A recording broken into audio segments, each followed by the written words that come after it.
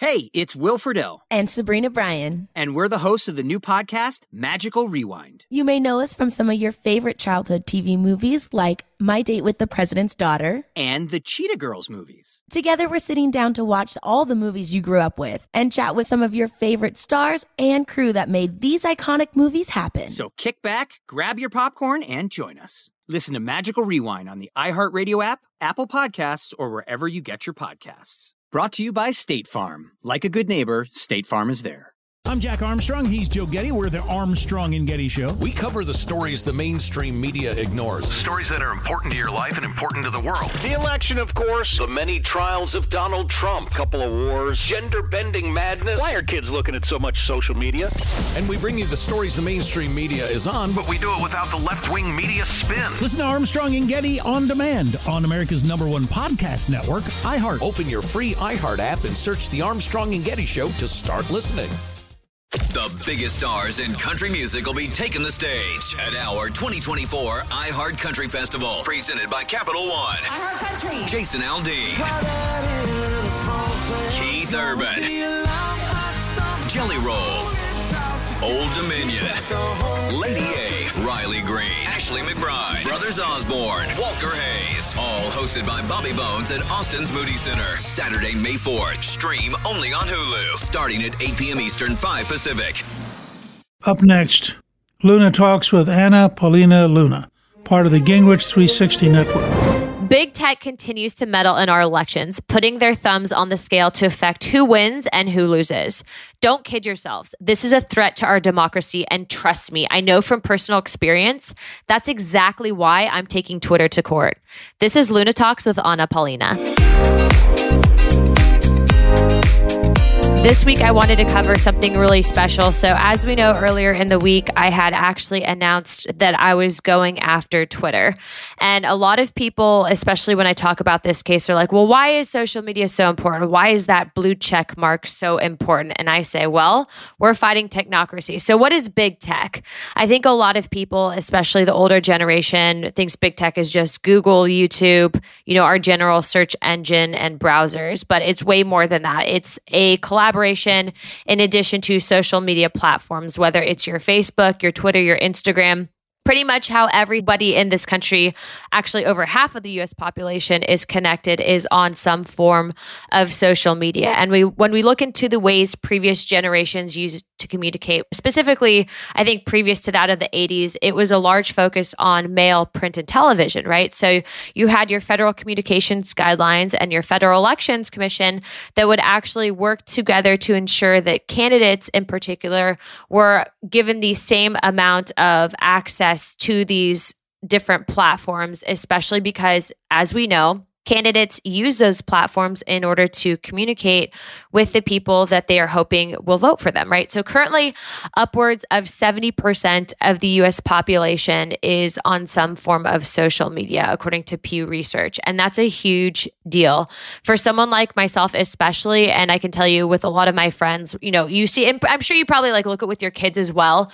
They'll be constantly on their phones and you wonder, okay, well, why are you always on your phone? Well, it's basically like us pulling out a newspaper and reading it, right? We're absorbing health tips, we're absorbing fitness tips, we're absorbing politics. And that's especially why my case is increasingly becoming more and more important to the younger generation. So how does Gen Z and millennials communicate? And these stats are something that I really think everyone should really hone in on and listen to, because as the voters get older, as this younger generation fills the shoes of our parents and our grandparents, we're realizing that the old way of communicating is going away altogether. And I think it's going to be my estimate that in the next 20 years, we're probably not going to even really have TVs in our homes anymore, just because it's going to this market of not just advertisement, but of entertainment as well. In fact, actually, they're now starting to bring streaming services into your home so you don't have to go to the movie theaters anymore. So according to digital usage, The highest percentage at 42% of users on Twitter is actually people that are 18 to 29 years old. And that's from Pew Research. And then in a separate study that was found, it was actually done on 4,000 people. They actually found that nearly 3/4, so about 73% of Gen Z adults ages 18 to 23 actively use Instagram, followed by Snapchat at 63% and YouTube 62%.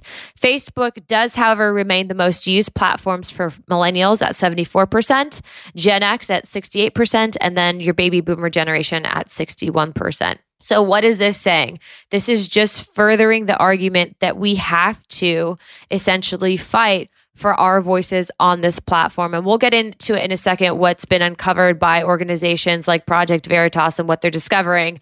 But I really want you guys to understand that the best way of communication, for one, for the younger generation is peer-to-peer communication, right? So a lot of our friends, like in my little friend circle, you have DC Durano, you have Brokeback Patriot, you have the typical liberal. These are all handles that they use to identify their social media accounts. But we're not just talking about, a couple hundred people following them or even a couple 100,000 people following. We're talking about millions of people, right? So to give it some perspective, if one of these accounts, let's say my friend Rogan posts on his account at 7 p.m. on a Friday, because of the amount of people that actually follow him on that platform, he could essentially, if he has a viral posting, be competing with the ratings that you would have on Fox Business or Fox News Daytime. And mind you, this is on an app, Instagram, on someone's phone, which is essentially free media. So why would it be important to want to ensure that this is being regulated correctly? Well, it's because if it's not, what's happening is you have an entire demographic of younger voters that are getting skewed data, skewed information, and only one side of the argument because of the fact that these accounts, and even accounts like mine, are being increasingly suppressed by these big tech companies. So what'll happen is on a lot of these platforms, whether it's Facebook, Twitter, or Instagram, you have this concept of a verified account. But why is being verified so important? It's way more than just that blue check. And it actually is really frustrating for someone like myself, because when I actually initially started talking about this, and I think when other candidates around the country started talking about this, they were in the 2020 election cycle. A lot of reporters would make this condescending term, oh, they're threatening suit because of a blue check mark. It's far much more than that. When you are verified on any one of these accounts, not only does it show other people that that's your actual account, so you actually are able to prevent fraudulent impersonation accounts, which have happened to people like myself. You can also ensure that those people are aware that that is the official platform and statement-making communication for these candidates that are competing for elected office. So you could think of social media essentially as this digital town square, right? We have governments around the world that are specifically on Twitter to communicate with their people, whether it's literally Russia, China, Iran, Canada, South America, and then you have, of course, our U.S. government, and then officials of the U.S. government that are elected or appointed, but they all use these platforms, especially Twitter. I'd have to say that Twitter is probably the most political of all of the different social media spaces that are actually used by .gov accounts to communicate and put out information to the American people as to what's happening in our country. And then you also have social movements that will use these social media platforms. So think about all of that chaos that happened recently with the BLM movements. BLM actually has a verified page on Twitter, and people will use Facebook and Twitter and Instagram to communicate, to organize, to share information, and to actually, I think, promote these grassroots movements. Whether or not I agree with them, the point is that these platforms are absolutely used to organize and essentially execute our freedom of demonstration, freedom of speech, all of that, right? I want you to just envision this for a second. So imagine being younger and having your TV, your radio, your books, and your newspapers either being censored or burned. And I know that people are saying, I can't believe maybe she just compared social media censorship to book burning. But I really want you guys to understand that for someone in the younger generation, when you are being closed off from access and not able to have even a voice or to post your opinion or even to access information because other people, in Silicon Valley in California are sitting on the other end of a computer and saying that we don't think that they have the right to read this, that is essentially modern day book burning. Social media censorship is modern day book burning. How would that make you feel? It obviously makes you feel, I think, sometimes desperate, because how do you get your voice out there? How are you heard? How can you actually make an impact when you don't even have the right to use your voice? And a lot of people say, oh, well, you're not totally censored. It's just Facebook, or it's just Twitter, or it's just Instagram. But that's not the point. You have this happening to an entire generation of people, especially my generation, right? Those millennials. I remember when we had those like old Nokia brick phones that probably radiated way too much for our brains, but I remember those. And then all of a sudden, I remember when this thing called MySpace came out. A lot of people are like, what's MySpace if you're a Gen Z person? But MySpace was actually before Facebook. And that's what I think really kicked off this social media movement on the internet. And then you have your younger children, your grandchildren that are almost all on social media. They all have those iPads. Those kids are 100% impacted by what's happening in our country today politically, especially to conservatives and Republicans. But this is, and I want to make this a very clear point.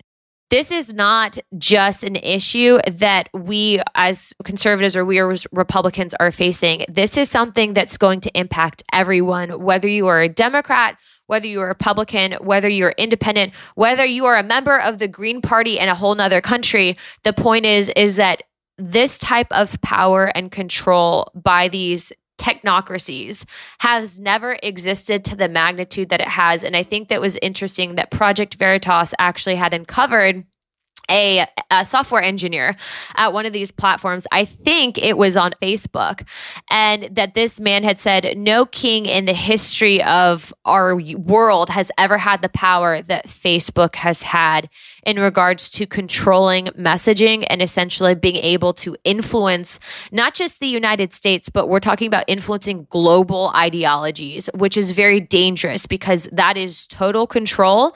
And if we here in the United States can't regulate it, let's just say that in other parts of the world where they might not even have some of the liberties that we have, and that you have, let's say, these companies are essentially working with maybe people that don't necessarily agree with a constitutional republic. What about communists? I mean, you have all these, I think, companies like Google basically bowing down to China, and China has social network systems that actually monitor and score people based on their behavior that's considered acceptable, which to me, that social credit system is actually super scary.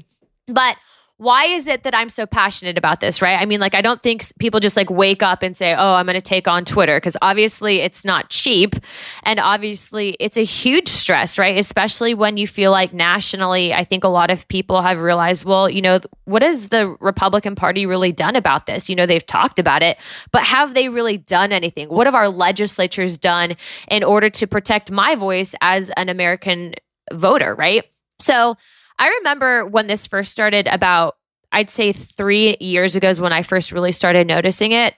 I actually remember being in the car, and I think I was listening to NPR at the time, and I was driving my little Jetta, and I pulled up to a gas station. And I remember they were talking about one, I guess he was kind of a radical media personality, but he had been kicked off and banned on all these different platforms. And I remember hearing that, and I was like, wow, that's really kind of scary that someone would just get socially canceled like that. But I didn't really think too much of it, because I think like most people, you don't realize that if it just happens to one person at first, it's going to happen to you as well. But I remember feeling very uncomfortable about it.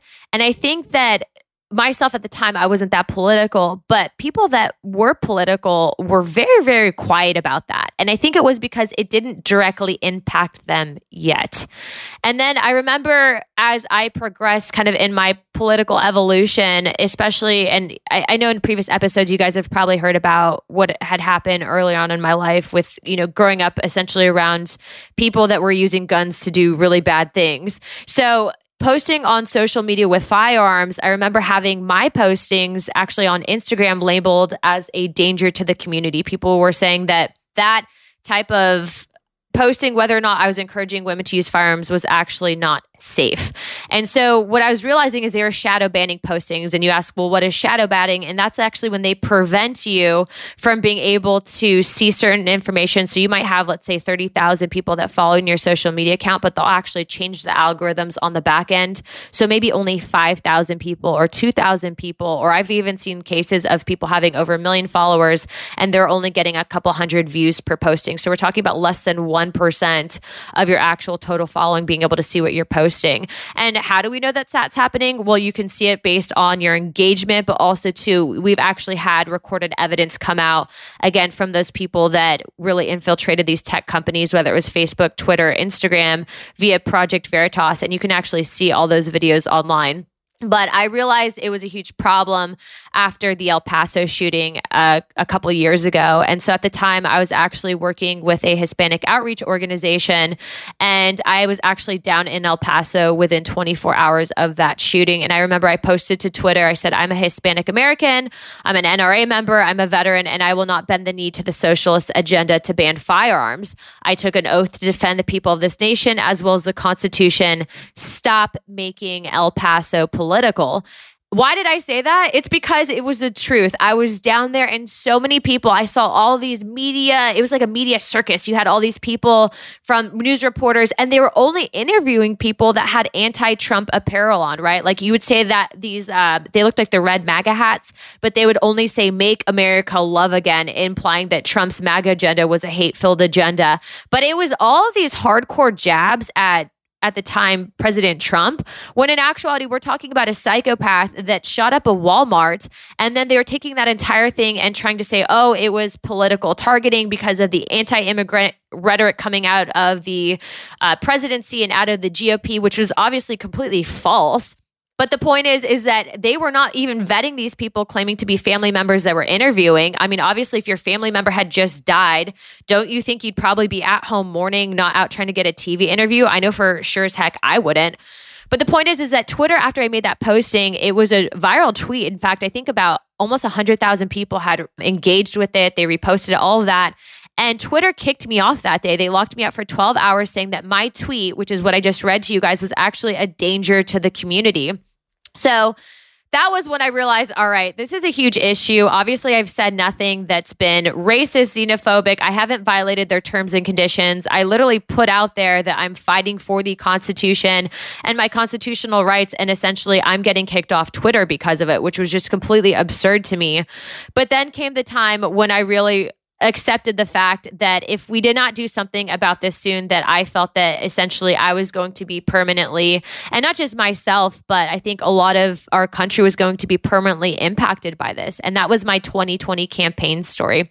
And before I get into that, I just want to specify that everything that's happening now, especially on this legislation that we're hoping to change, is going to be something that isn't just going to be, again, for people like myself that are conservative leaning, but it's going to be for everyone. And it will impact the entire country from here on out, because there is nothing currently on the books that covers down on legislation for digital media. It only covers print, radio, and television. So then came the time when I realized we were in deep trouble, and that is the campaign 2020 story. And we'll get back to that right after this short break. I'm Jack Armstrong. He's Joe Getty. We're the Armstrong and Getty Show. We cover the stories the mainstream media ignores. Stories that are important to your life and important to the world. The election, of course. The many trials of Donald Trump. Couple of wars. Gender-bending madness. Why are kids looking at so much social media? And we bring you the stories the mainstream media is on, But we do it without the left-wing media spin. Listen to Armstrong and Getty on demand on America's #1 podcast network, iHeart. Open your free iHeart app and search The Armstrong and Getty Show to start listening. The biggest stars in country music will be taking the stage at our 2024 iHeart Country Festival, presented by Capital One. iHeart Country. Jason Aldean,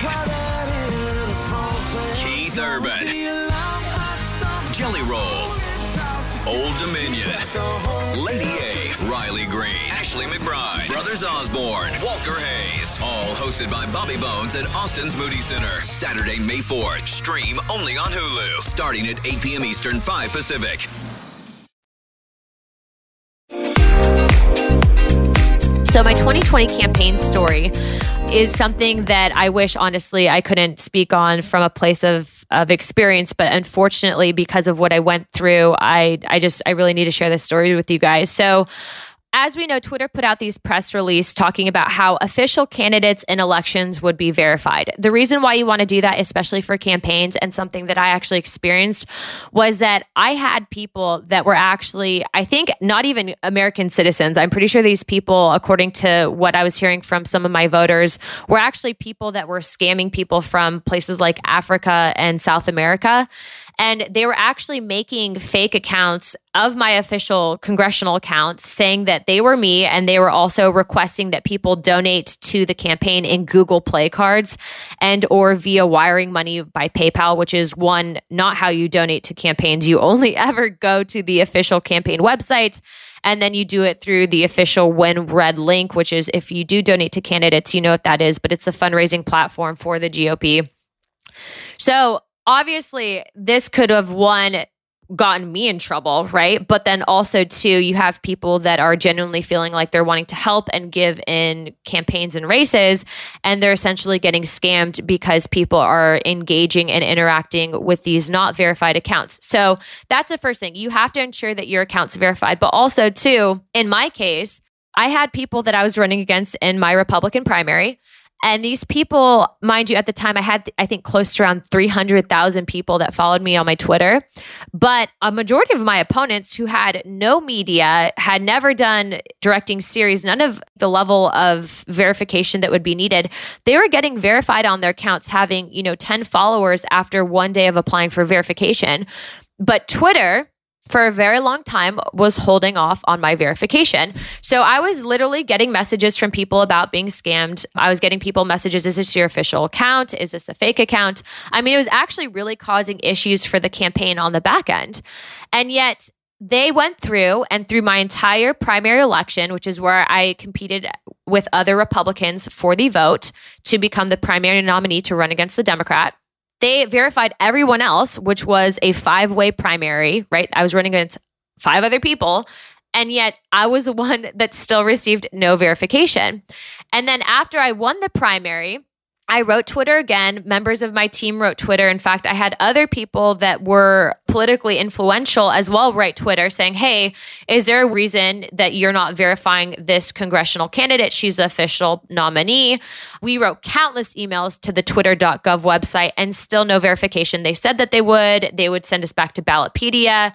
So you have to make sure that you're complying with all the standards, which I did. I had everything that was needed according to their verification process, but they still wouldn't do it. And then we found out, and this is 100% true, that blue check mark, especially on Twitter's engagement side of the house, actually not only increases your engagement, but it increases your visibility. And there is an algorithm that actually changes on the back end, right? That actually helps people engage with you. So think about it like this. If I were to put it in regards to, let's say, a newspaper article, you have the ability to have your articles about your campaign in your local town paper either run on the front page or run in the back page in a square that's maybe a half an inch versus a front page story. When you have that blue check, it's essentially putting your campaign on that front page story. And if they're giving it to one person, according to campaign law, they have to give it to everyone else. Not only does it show voters you're the official campaign account, but it also shows people that there is another race happening, right? Like a lot of people, especially for those that might not watch Fox News or MSNBC or CNN, for those younger people that are just on social media, if they're not being presented with a different side, a different perspective, a different candidate and option to vote for, then they're not even going to realize that that's actually a race happening. And I didn't just find that this was happening to myself. In fact, I found out later on that this was actually happening to a few candidates in the Tampa Bay area, which strategically, especially for the 2020 election cycle, is a very, very strategic location. That whole I-4 corridor, which is a massive highway that runs up through the center of Florida, is actually something that every single presidential candidate, I think in the history of the United States, has needed to campaign on and definitely get support from in order to go to the White House. In fact, it's called the pathway to the White House. But I've never been one to shut up in color, right? So what did I do about all of this? Well, I'll tell you about that right after we get back after this short break. I'm Jack Armstrong. He's Joe Getty. We're the Armstrong and Getty Show. We cover the stories the mainstream media ignores. Stories that are important to your life and important to the world. The election, of course. The many trials of Donald Trump. Couple of wars. Gender-bending madness. Why are kids looking at so much social media? And we bring you the stories the mainstream media is on, But we do it without the left-wing media spin. Listen to Armstrong and Getty on demand on America's #1 podcast network, iHeart. open your free iHeart app and search The Armstrong and Getty Show to start listening. The biggest stars in country music will be taking the stage at our 2024 iHeart Country Festival, presented by Capital One. iHeart Country. Jason Aldean, Keith Urban, Jelly Roll, Old Dominion, Lady A, Riley Green, Ashley McBride, Brothers Osborne, Walker Hayes. All hosted by Bobby Bones at Austin's Moody Center. Saturday, May 4th. Stream only on Hulu. Starting at 8 p.m. Eastern, 5 Pacific.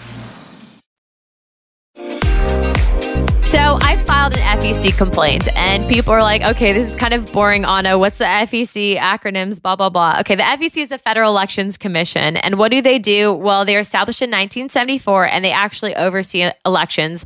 But their job in particular, it includes jurisdiction in civil enforcement matters, authority to write regulations, and the responsibility for monitoring compliance, so making sure candidates are adhering, but also too, that the candidates are being provided a fair platform. So they're kind of like who you go to when someone's not being fair. You go to the FEC and you hope that they do their job. Well, I filed this complaint and I heard nothing for 6 months. So me and my team and our attorneys, we went back to the drawing board and we're thinking about this and we're brainstorming. And by this time, mind you, it was already after the fact that President Trump had been removed off of Twitter, off of Facebook. Think about that. The leader of the free world, arguably one of the most powerful people in the world, the president of the United States, had been deplatformed. He had been silenced. And we actually just found out a few days ago that Facebook agreed that they had the right to keep President Trump off of this social media platform. But think about that. More power than the duly elected president of the United States, and they were in turn silencing him. So why did I sue the FEC? Well, it's because I wanted them to take action on my complaint that I made last year in 2020, previous to my election cycle, stating that Twitter's inequitable treatment of me as a federal candidate during the 2020 election cycle constitutes illegal corporate in-kind contributions to my then Democrat opponent. What is an in-kind contribution? It's something that you have to record if you are receiving something of value to your campaign. And with a verified profile, that is something of monetary value. In fact, Jack Dorsey, the CEO of Twitter, recently sold his first tweet for $2.9 million. Okay, that is the value of having a verified social media account. That is digital currency. Think of it like advertising. That is exactly what it is. But what implications does this have? It's to change the law. It's not just for conservatives and Republicans. It's for everyone. Our laws, straight up, are currently out of date. They only cover down on print, radio, and television, but there's nothing for that digital media or even social media that has evolved in the last 20 years, essentially. And then never in the history of our world has someone had that type of power. And so that term technocracy, something that we are all facing, these tech giants working with corporations, essentially to suppress the American people, our voice, our wants. And then you have people actually elected in Congress and in Senate that are on the payout through this corporate PAC money that is not even allowing them to represent their people of their district because they're protected. They're being given money for their actual campaigns by these lobbyists that want these legislators to be soft on tech policy, to be soft on that Section 230. And I will make a very specific distinction here. My case against the FEC, my case against Twitter has nothing to do with free speech because unfortunately, because of the fact that these tech companies are protected under Section 230, which will be a completely different podcast episode, all of those lawsuits based on the First Amendment violations that these tech companies are continuously and these social media companies are continuously doing to the American people, all of those things, they're not even good lawsuits because they won't win in court because of that Section 230. So ours is completely separate. We are talking specifically about the corporation of Twitter making illegal campaign donations that's not recorded. And essentially that is basically a campaign finance violation. So I would compare it.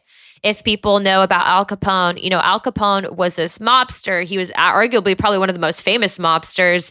And we know that he was racketeering and all of this crazy stuff. He was killing people. He was a murderer. But they didn't get him on any of that. They got him on tax evasion. And that's what I think that this case is it is going to be essentially our version of taking down Al Capone for tax evasion. And I mean taking down not in a physical sense, but a metaphorical sense. Have to specify just because.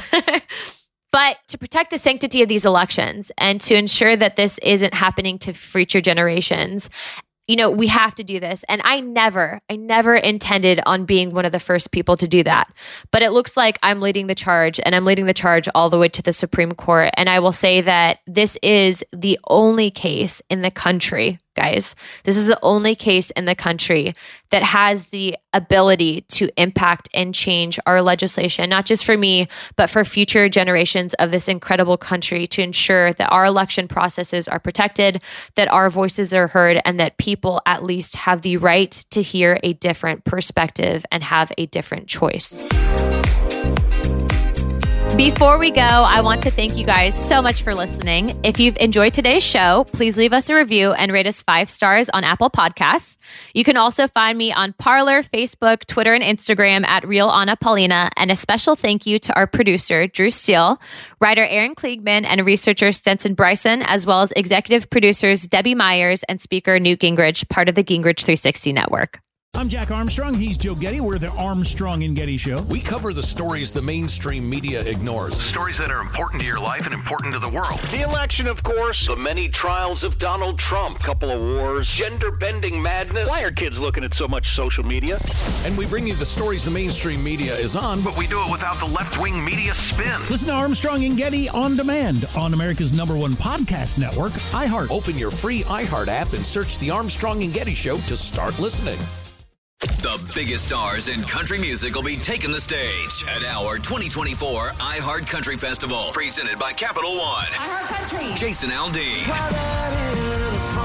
Keith Urban, Jelly Roll, Old Dominion, Lady A, Riley Green, Ashley McBride, Brothers Osborne, Walker Hayes. All hosted by Bobby Bones at Austin's Moody Center. Saturday, May 4th. Stream only on Hulu. Starting at 8 p.m. Eastern, 5 Pacific.